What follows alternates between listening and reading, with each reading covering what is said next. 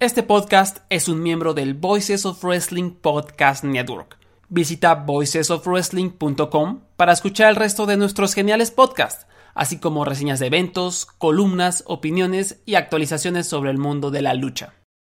Esta semana tenemos regresos, nuevos campeones, anuncios de torneos y hasta la colaboración de una empresa de lucha libre con un festival de música. Conoce todos los detalles a continuación en la segunda edición del Mullet News.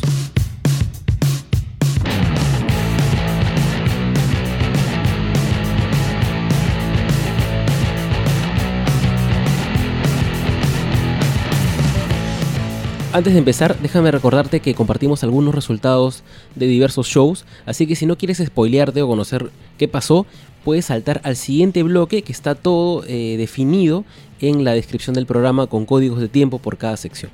Ahora sí, empezamos con las novedades de Sudamérica, específicamente con lo que sucedió en Perú, en la empresa Gladiadores. Ellos tuvieron un anuncio bastante grande esta semana, pero antes de hablar de eso vamos a centrarnos en lo que corresponde al evento número 5, llamado Tono Reptiliano, que se desarrollará el 18 de mayo. Por un lado, ya se confirmó la primera lucha, que será entre Apocalipsis e Ian Mulich, y la segunda lucha se va a anunciar a lo largo del día. Pero por el lado de las malas noticias, se confirmó que Axel está lesionado. Según el parte médico, padece de una sinovitis suprarrotuliana externa y en espacio lateral interno. Debido a esto tendrá un reposo deportivo de un mes y por tanto no estará programado para el Tono Reptiliano. Pero con eso no descartemos su participación en el evento porque si bien no va a combatir, podría tener algún otro rol. Recordemos que Axel viene en esta especie de cacería contra los miembros de DC Lucha. Ya enfrentó a Reptil, al Virrey Rafael de Salamanca y a Mancilla, y a todos les ha ganado en una lucha singles. El siguiente debería ser Johan Stambuk, ¿no? Entonces esta especie de tacha, ¿no?, de la lista de todos los miembros de DC Lucha se va a posponer al menos durante un evento, pero es justamente en este show, que es el cumpleaños de Reptil, donde todo DC Lucha debería estar pasándola muy bien, ¿no?, celebrando. Creo que es el momento ideal para que Axel haga algo y para que les arruine la fiesta, ¿no? Nunca mejor dicho esa frase, ¿no? Les va a buscar de repente arruinar la fiesta a pesar de que no va a estar luchando. Entonces habría que estar atentos a cualquier tipo de señal, ¿no?, de repente de indicio que dé Axel en redes sociales en las próximas semanas, o de repente la misma noche del show con alguna sorpresa. Y ahora sí hablemos del gran anuncio, porque se confirmó la creación del torneo El Último Gladiador para el día viernes 21 y sábado 22 de junio. Es no solamente el primer torneo que tiene Gladiadores en toda su historia, sino que también la primera serie de shows consecutivos que tienen, ¿no? Va a ser viernes y sábado, y de hecho las entradas ya están a la venta y también tienen diferentes modalidades, ¿no? De repente quieres asistir solamente al viernes, solamente al sábado o los dos, y además hay ofertas durante todo mayo porque en junio el precio subirá un poco más. Ahora, ¿qué sabemos hasta ahora del torneo? Bueno, van a ser 8 luchadores sudamericanos los cuales van a estar participando en él. Esto abre la posibilidad a que no solamente sean luchadores nacionales, sino que de diversos países los cuales puedan formar parte. Ya hay una expectativa, ya hay gente que está lanzando algunos nombres que podrían participar, todavía no se ha confirmado nada. Supongo que todo esto ya empezará a ser parte de la campaña de promoción post el Tono Reptiliano, pero de todas maneras hay que estar muy atentos a cualquier detalle que nos estén dando en los próximos días. Otro de los grandes anuncios fue por parte de Generación Lucha Libre, quien confirmó que estará presente en el Festival Viva México Perú 2019. Esto se va a desarrollar el día 24, 25 y 26 de mayo, y aunque inicialmente no tenemos muy claros los detalles, se ha hecho oficial que van a haber shows de lucha libre los 3 días del festival. Todavía no se tienen horarios, todavía no se tienen precios ni card, pero sí tenemos al primer convocado a este show, que es Cassius. Esto se va a desarrollar en el Centro de Convenciones de Barranco, y días antes del anuncio oficial de Generación Lucha Libre, Perú Wrestling sacó a la luz una entrevista que se había desarrollado por un medio peruano donde se anunciaba que también iba a estar Reptil como confirmado en el show. Todavía no tenemos una información oficial sobre la participación de Reptil, así que esto debería ser o confirmado o en todo caso desmentido en los próximos días, ya que falta muy poco para este festival. De hecho, faltan menos de 20 días para que dé inicio y es importante que la gente conozca cuál es el roster involucrado y hasta el card que tendría cada día, ¿no? Y parece que mayo va a tener 2 semanas cargadas de muchísima lucha libre, porque ya dijimos que el 18 de mayo tenemos a Gladiadores con el Tono Reptiliano. A la siguiente semana tenemos a Generación Lucha Libre en el Festival Viva México Perú 2019, 24, 25 y 26. Y el 19 de mayo, un día después del Tono Reptiliano, Zona de Lucha tiene su evento llamado Lucha Indie. Este show tuvo algunos cambios de fecha, pero ya quedó confirmado que se va a realizar el día 19 de mayo a las 4:30 en la US Breña. Por el momento no hay roster confirmado, pero quien ya sabemos que será parte de este show es el señor Rómulo Camacho, quien ha sido presentado como la verdadera autoridad en zona de lucha. La preventa ya está activa y disponible a través de las redes sociales de la agrupación. Y ahora nos vamos a las novedades de Chile con 5 luchas clandestino, quienes anunciaron para este viernes 10 de mayo el regreso de Carnicero a la bóveda. Recordemos que en el torneo Rey Clandestino, Sexualizer desenmascaró a Carnicero luego de ganarle en la lucha de apuestas máscara contra máscara. El show, por cierto, se llama El Hombre del Matadero Franklin, haciendo obviamente una clara referencia a Carnicero. Además ya se conoce el card para el evento coproducido por 5 luchas clandestino y Five Chile, que se llamará Fiesta, Mocha y Port. Entre las luchas que han sido anunciadas tendremos un choque entre la Naranja Bastarda, conformada por Límite, Sara Phoenix y CJC, contra Mala Influencia, conformada por Fear, Satara y Billy Roca. Además, Stone Dragon enfrentará a Narco Montaña, Rencor luchará contra Gran Oso, Alexandra hará equipo con Alex Santos para enfrentar a Christy y Sexualizer, y Sobredosis enfrentará a Mr. Keaton. Además tenemos otra lucha en parejas entre Alcohol y Francesco Di Basi contra XL y Wanchul. Ahora, con respecto específicamente a 5 luchas clandestino, el viernes se realizó su torneo Openweight, el cual está disponible a través de Facebook porque fue transmitido como cada viernes, y en esa noche tuvimos 2 luchas semifinales. Recordemos que los torneos de 5 luchas clandestino son de una sola noche, salvo algunas excepciones, ¿no? Como el torneo Rey Clandestino, o el Deathmatch, o el de parejas, que a veces son de 2 noches consecutivas. Ahora vamos a las novedades de CNL, quienes grabaron los 4 primeros episodios de su serie web que se va a transmitir en las próximas semanas. La segunda tanda de grabaciones se va a realizar el día 2 de junio y ya hay resultados, o bueno, hay un resultado público que es de la lucha titular por el Campeonato Nacional de CNL entre Engranaje Jack y Perfecto Bondi. Te recomiendo que esperes a que se publiquen los episodios para que el resultado no te arruine la emoción. Y si estás en Chile, a que asistas al show para que no estés esperando o de repente cuidándote de que alguien te diga el resultado. Pasando a Legión, se anunció la creación del Torneo Latinoamericano de Lucha Libre para el día 6, 7 y 8 de junio en la Comic Con Chile 2019. Aquí se coronará al primer campeón latinoamericano de lucha libre. Además, no solamente se dará este torneo, sino que algunas luchas de exhibición y algunos talleres impartidos por el talento de Legión. Este torneo apunta a ser algo grande y además Legión Nueva Era Argentina ya confirmó su participación. No se sabe todavía qué luchadores van a mandar de Argentina para este torneo, pero al menos ya contamos con la presencia de esta empresa. Y pasamos a Centroamérica con la primera fecha de Gladiators, la llamada Liga de Campeones de Lucha Libre, y que es un esfuerzo compartido entre la AAA, Aro Lucha, Lucha Élite, MLW e Impact Wrestling.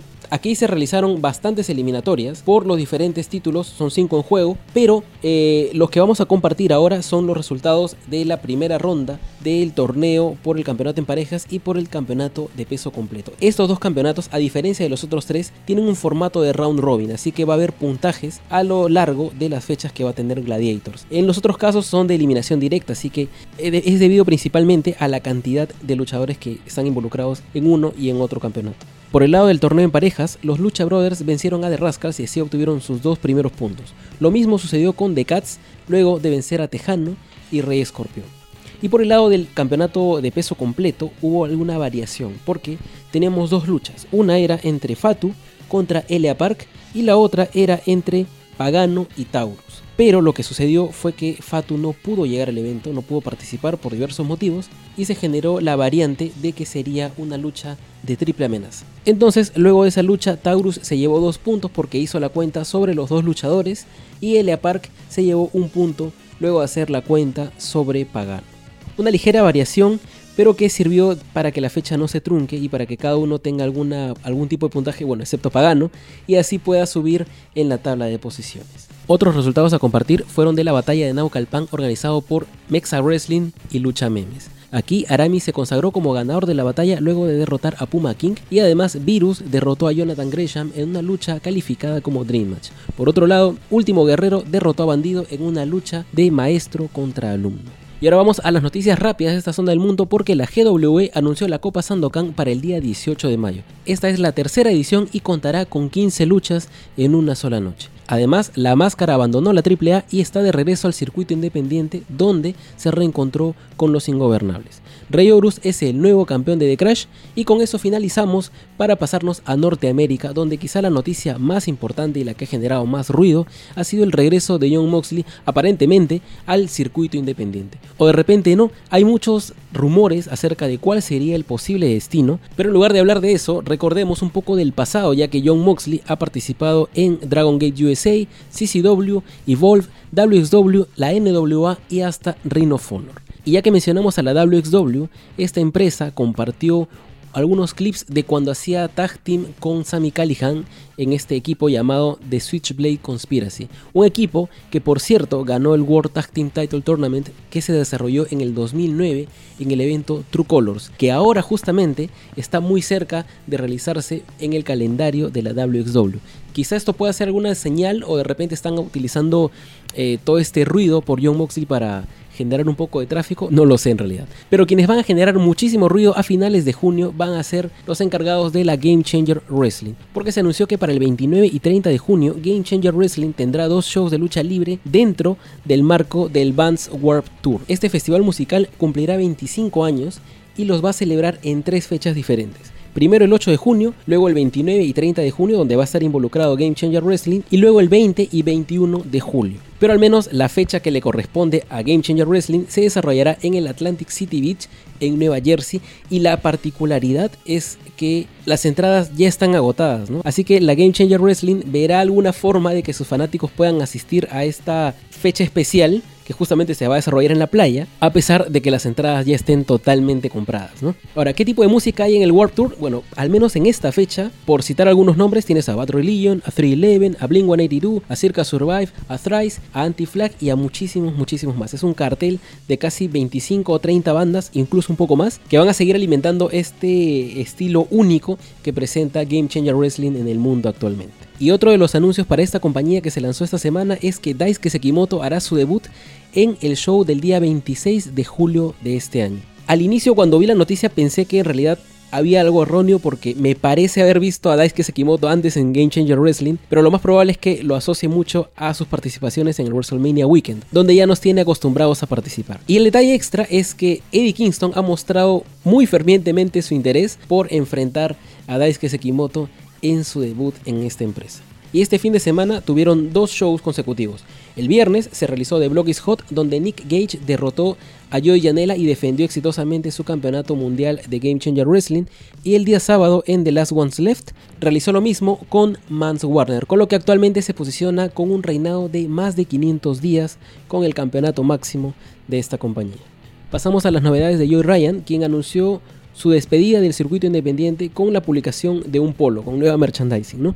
Hay rumores de a dónde podría irse, si a WWE, si a All Elite Wrestling, eso el tiempo lo dirá, pero lo que sí sabemos con certeza es que tiene fechas confirmadas hasta el día 24 de agosto. ¿Qué sucederá con esas fechas? De repente algunas se cancelarán, de repente se respetarán.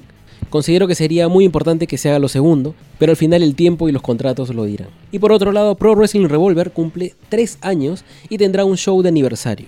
Aquí participarán muchas estrellas y, al menos en las luchas más importantes, tendremos una Iowa Deathmatch entre Swaggle y Sami Callihan, quien es como que el líder de la compañía, y una lucha bastante atractiva entre Eddie Edwards y Daga. Además, TJ Perkins se enfrentará a Ace Austin y a Rick Swann, y el Team Tremendous se enfrentará a Ohio vs Everything, a Besties in the World y a Arika Cannon junto a Jimmy Jacobs. Ahora pasamos a algunas novedades de All Elite Wrestling, porque Chris Jericho apareció en una empresa de lucha libre independiente y luego fue atacado por Kenny Omega. Esto generó que otros luchadores se empiecen a involucrar al punto de que apareció casi todo el roster y se desarrolló una batalla campal en medio del ring.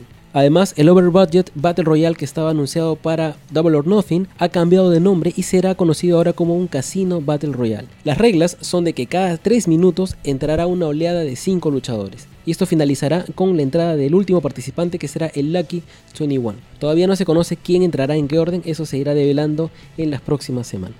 Ahora, para cerrar esta sección, vamos con las noticias rápidas, porque Kushida debutó exitosamente en NXT frente a Cassius Ohno y Brian Cage se convirtió en el nuevo campeón mundial de Impact en el evento Rebellion, donde también LAX hizo lo mismo al coronarse como nuevos campeones mundiales en pareja. Además, se anunció un torneo por el recientemente creado National Openweight Championship de MLW, donde las semifinales se darán entre Alexander Hammerstone y Gringo Loco, y además entre Brian Pillman Jr. y Rich Swann. Ahora pasamos a WXW, quienes la semana pasada habían lanzado esta campaña de 7 anuncios en 7 días, ¿no? Ya teníamos 4, nos quedarían 3, los cuales son 2 de ellos nuevos participantes para el World Tag Team Tournament. Uno de ellos son los Anti-Fan Police y los otros son los Workhorsemen. Además, Lufisto hará su última aparición en Alemania en el evento Femme Fatales porque ya se acerca su retiro, que ya había anunciado con meses de anticipación. Entonces es la última oportunidad para el público alemán de verla luchar en un torneo, en un show mejor dicho, donde todo el roster implicado son mujeres. Pasamos a Revolution Pro Wrestling, donde se anunció que el 29 de junio los 5 ingobernables, Naito, Bushi, Shingo, Evil y Sanada, estarán en Manchester. Y además el fin de semana se realizó su evento Live at the Cockpit 41, donde Aussie Open se enfrentó al Team White Wolf. Días antes, la WWE lanzó a través de YouTube, completamente gratis, una lucha que se había desarrollado justamente entre el Team White Wolf y Aussie Open, pero en España, en el evento La Hora de la Verdad del 2018, del 6 de diciembre del 2018 para ser exactos. Así que esto funcionaba como un preámbulo para quienes vayan a verlos en el Reino Unido este fin de semana. Y ya que hablamos de White Wolf Wrestling, Travis Banks ha sido confirmado para el evento Project White Wolf, que es una coproducción de la WWE y de Fight Club Pro. Y además su evento Total Rumble 9, donde participó Will Ospreay, ya está disponible a través del servicio de streaming de la WWE. Si bien hasta ahora hemos estado hablando principalmente de empresas, ahora vamos a hablar de un luchador en particular, y ese es David Starr. Para empezar, este 10 de mayo en el show Epic Encounter de Revolution Pro Wrestling va a tener la primera lucha en escaleras en la historia de esta empresa, y va a ser contra el Fantasma por el Undisputed British Cruiserweight Championship. En este show también se enfrentarán el Suzuki Gun, representado por Minoru Suzuki y Zack Sabre Jr., contra Aussie Open por los Undisputed British Tag Team Championships. Y además, también la AAW lanzó un mini documental llamado David Starr Mastermind, que no es el único contenido audiovisual relacionado a David Starr del último fin de semana, porque también lanzó una promo con miras a su participación en el torneo Super Strong Style 16 de Progress, que es en realidad muy efectiva para emocionarte y para hypearte sobre su participación en este torneo que se realizó el fin de semana. Por cierto, no vamos a compartir todavía los resultados porque este show no se publica aún. Ha sido grabado, mas no transmitido en vivo como otras networks que sí tienen ese soporte. Ten mucho cuidado con las redes de Progress, porque ellos sí están publicando los resultados del show, con algunas fotos o algunas felicitaciones a los que hayan ganado, pero siempre ponen un hashtag. Esta vez es SSS16, así que si tienes alguna forma de ocultar los posts que tengan ese hashtag, bueno, puedes como que revisar tranquilamente sus redes. Si no, yo te recomiendo que esperes a que el show ya esté disponible, que lo veas, para luego poder revisar esas cuentas sin malograrte ningún resultado.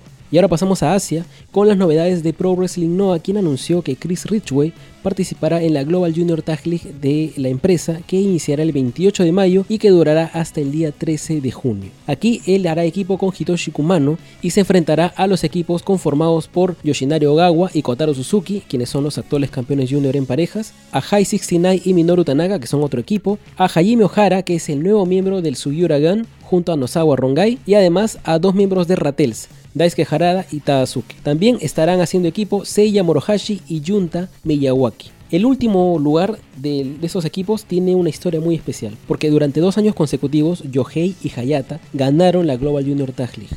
Luego, por cosas de la vida, Yohei traicionó a Hayata y dejó Rattles para formar su propio stable que se llama Stinger. Y estos dos bandos han estado en una lucha continua durante los últimos meses. Pero en los últimos días, Yohei sufrió una lesión al pulmón y estuvo recibiendo visita de diversos compañeros, no solamente de su empresa, sino que incluso de otros lados, al hospital donde se encontraba. Hasta el momento, ninguno de sus compañeros de Stinger lo fue a visitar, pero curiosamente la primera persona que fue a visitarlo fue Hayata, ¿no? Con quien han tenido muchos logros como equipo en parejas, pero también era justamente a quien Yohei había traicionado, ¿no? Entonces, muy a pesar de estas decisiones, Hayata sí seguía teniendo mucha consideración a Yohei, y esto aparentemente es recíproco, porque él dijo que si había alguna manera de que él se sane antes del inicio de la Global Junior Tag League, le gustaría formar equipo con Hayata y participar con miras a obtener una tercera victoria consecutiva en este torneo. Sabe muy bien que posiblemente los miembros de Stinger y los miembros de Rattles no estén de acuerdo a que estos luchadores enfrentados hagan equipo, pero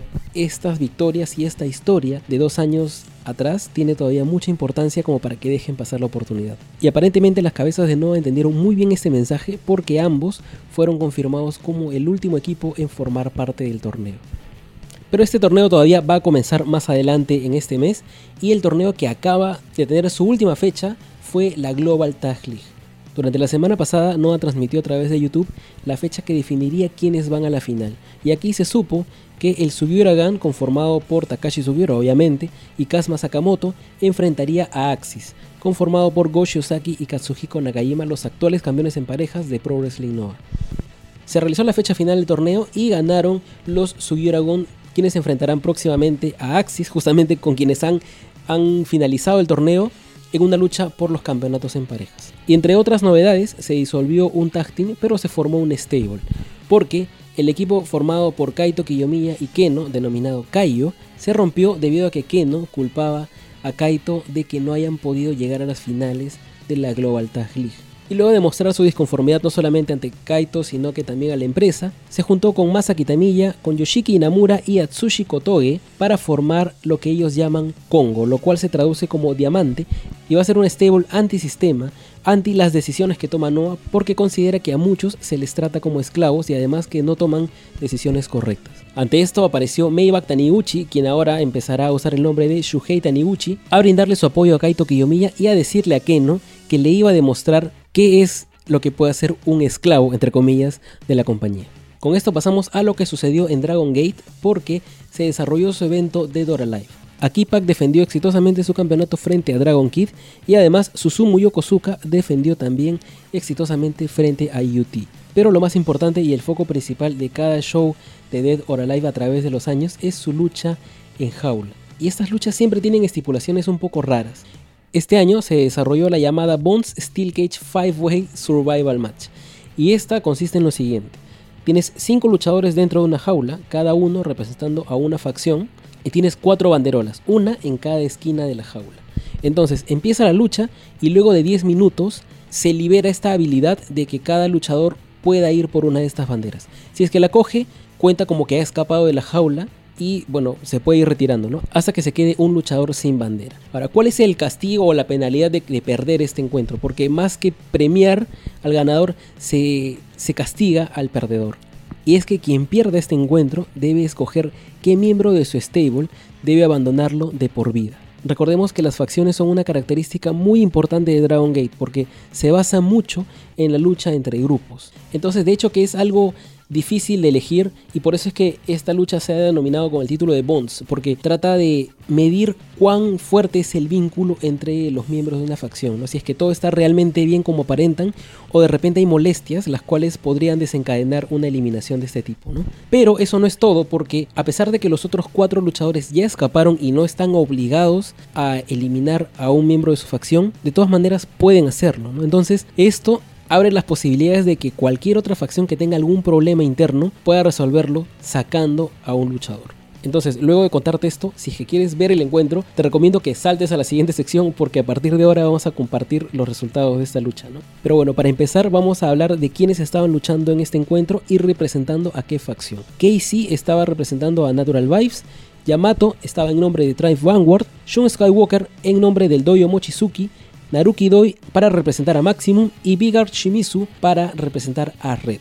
Entonces ahora sí pasamos a los resultados, y esta es la última advertencia de spoilers. Casey, Yamato y Naruki Doi obtuvieron una banderola, y luego del encuentro cada uno salió con su stable a decir que todo estaba bien, dar un mensaje al público, entonces no iba a haber ninguna eliminación. Además, Yamato anunció que Flamita iba a regresar a Dragon Gate en el próximo mes. Pero eso no sucedió con Shun Skywalker, porque a pesar de haber agarrado una banderola, cuando le tocó salir junto a su stable, dijo que él sí iba a usar esta habilidad de eliminar a un miembro del equipo. Él pertenece a Dojo Mochizuki, y en realidad debería decir pertenecía, porque en una decisión que sorprendió a todo el público, en lugar de él escoger a otro de los miembros para eliminarlo, se eliminó a sí mismo del stable. Esto no fue bien recibido por la cabeza del grupo, que es Masaki Mochizuki, quien lo cacheteó en realidad. Y esto en realidad abona mucho el terreno, porque en los próximos días inicia el torneo King of Gate, y una de las luchas va a ser entre Shun Skywalker y Masaki Mochizuki, quien con toda esta autoeliminación del grupo pues va a hacer que esté furioso, y la lucha va a ser muchísimo más personal. Quien perdió el encuentro, quien se quedó al final, fue Bigard Shimizu, por lo que mandó a llamar a todo Red para que se ubique en el ring. Y bueno, había una tensión porque aparentemente Eita no estaba muy conforme con su participación en el stable, pero al final a quien decidió eliminar fue a Ben Kay. Y aclaró también que toda esta disconformidad de Eita, todo este hit que había entre los dos y el resto del equipo, había sido parte de una treta y que jamás podría eliminar a Eita porque es el líder verdadero de Red. Luego de atacar todo el grupo a Ben Kay y de abandonarlo, Ben Kay tomó el micro e indicó que de alguna forma tanto Big Shimizu como el resto de Red iban a pagar por lo que habían hecho y que además no le estaba pidiendo al público que lo aliente, sino que solamente vea lo que iba a hacer, ¿no? Realmente te recomiendo que siempre veas los encuentros en jaula del Dead or Alive porque tienen muchas cosas muy divertidas en realidad. Todos los luchadores están alrededor del ring con diferentes armas y con muchas otras cosas para evitar que los contendientes agarren estas banderolas. Entonces es una de las luchas más divertidas que se dan cada año, no solamente en Dragon Gate, sino que en realidad en el mundo del puro. Y sería bueno que veas ediciones pasadas y que se te vuelva también como un clásico año tras año. Ahora pasamos a las novedades de New Japan, quien tuvo su show Wrestling Dontaku 2 noches consecutivas y con bastantes sorpresas también implicadas. En una de las luchas se enfrentaba a Chaos por un lado, representado por Hiroki Goto y Mikey Nichols, junto a Juice Robinson, contra el Bullet Club representado por Bad Luck Fale, Chase Owens y Jay White. Juice Robinson obtuvo la victoria sobre Chase Owens y luego se puso a celebrar, y en ese momento fue que se apagaron las luces, se encendió la pantalla en el medio del recinto y apareció una promo de un luchador misterioso con un cuchillo que estaba en un bar y que tenía una frase que decía Time's Up en diversos momentos de la promo. Este luchador aparecía como retador para Juice Robinson para el 5 de junio, que es la final del torneo Best of the Super Juniors. Y ya hay nombres, ya hay posibles candidatos y quizá el que suena con más fuerza es Chris Brooks. Sin embargo, supongo que esto se mantendrá en incógnita todavía durante el próximo mes, hasta que en algún momento un indicio salga y permita confirmar que realmente es o no es Chris Brooks. Por otro lado, Taichi derrotó a Jeff Cobb y se convirtió en el nuevo campeón Never Openweight, y Dragon Lee retuvo su campeonato frente a Taiji Ishimori. En la noche 2 debutó el Fantasma, el último integrante en participar en el torneo Best of the Super Juniors, junto a Taiji Ishimori para enfrentarse a Will Ospreay y Dragon Lee. Además, Tetsuya Naito retó a Kota Ibushi para el 9 de junio en Dominion, y Tanahashi anunció su regreso al ring para la final del Best of the Super Juniors también el 5 de junio. Kazuchika Okada retuvo su IWGP Heavyweight Championship frente a Sanada y luego recibió para sorpresa del mundo entero el reto de Jericho para Dominion. Con esto tenemos ya 3 luchas confirmadas para Dominion. Por el IWGP Heavyweight Championship, Okada contra Chris Jericho. Por el IWGP Intercontinental Championship, Kota Ibushi contra Tetsuya Naito. Y por el Never Openweight Championship, Taichi contra Tomohiro Ishii. Además, como cada lunes, New Japan compartió una lucha gratuita a través de YouTube y a través de New Japan World entre Dragon Lee y Hiromu Takahashi, con el marco de que se desarrolló en el Best of the Super Juniors, y el torneo pues ya está a pocos días de empezar. Y con eso pasamos a Australia brevemente, porque en realidad es una noticia muy corta, pero se confirmaron también para el Southern Showdown, que es esta gira de New Japan en Australia, en Melbourne y en Sydney, la presencia de los Guerrillas of Destiny, Tama Tonga y Tanga Loa.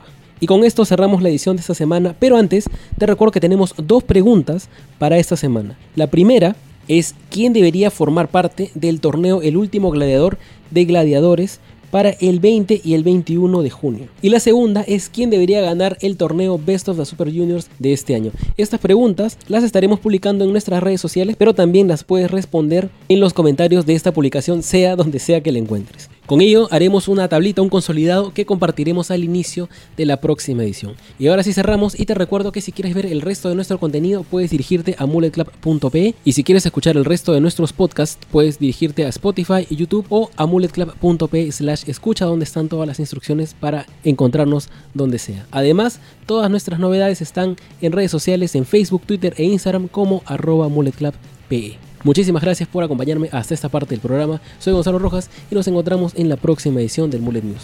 Chao.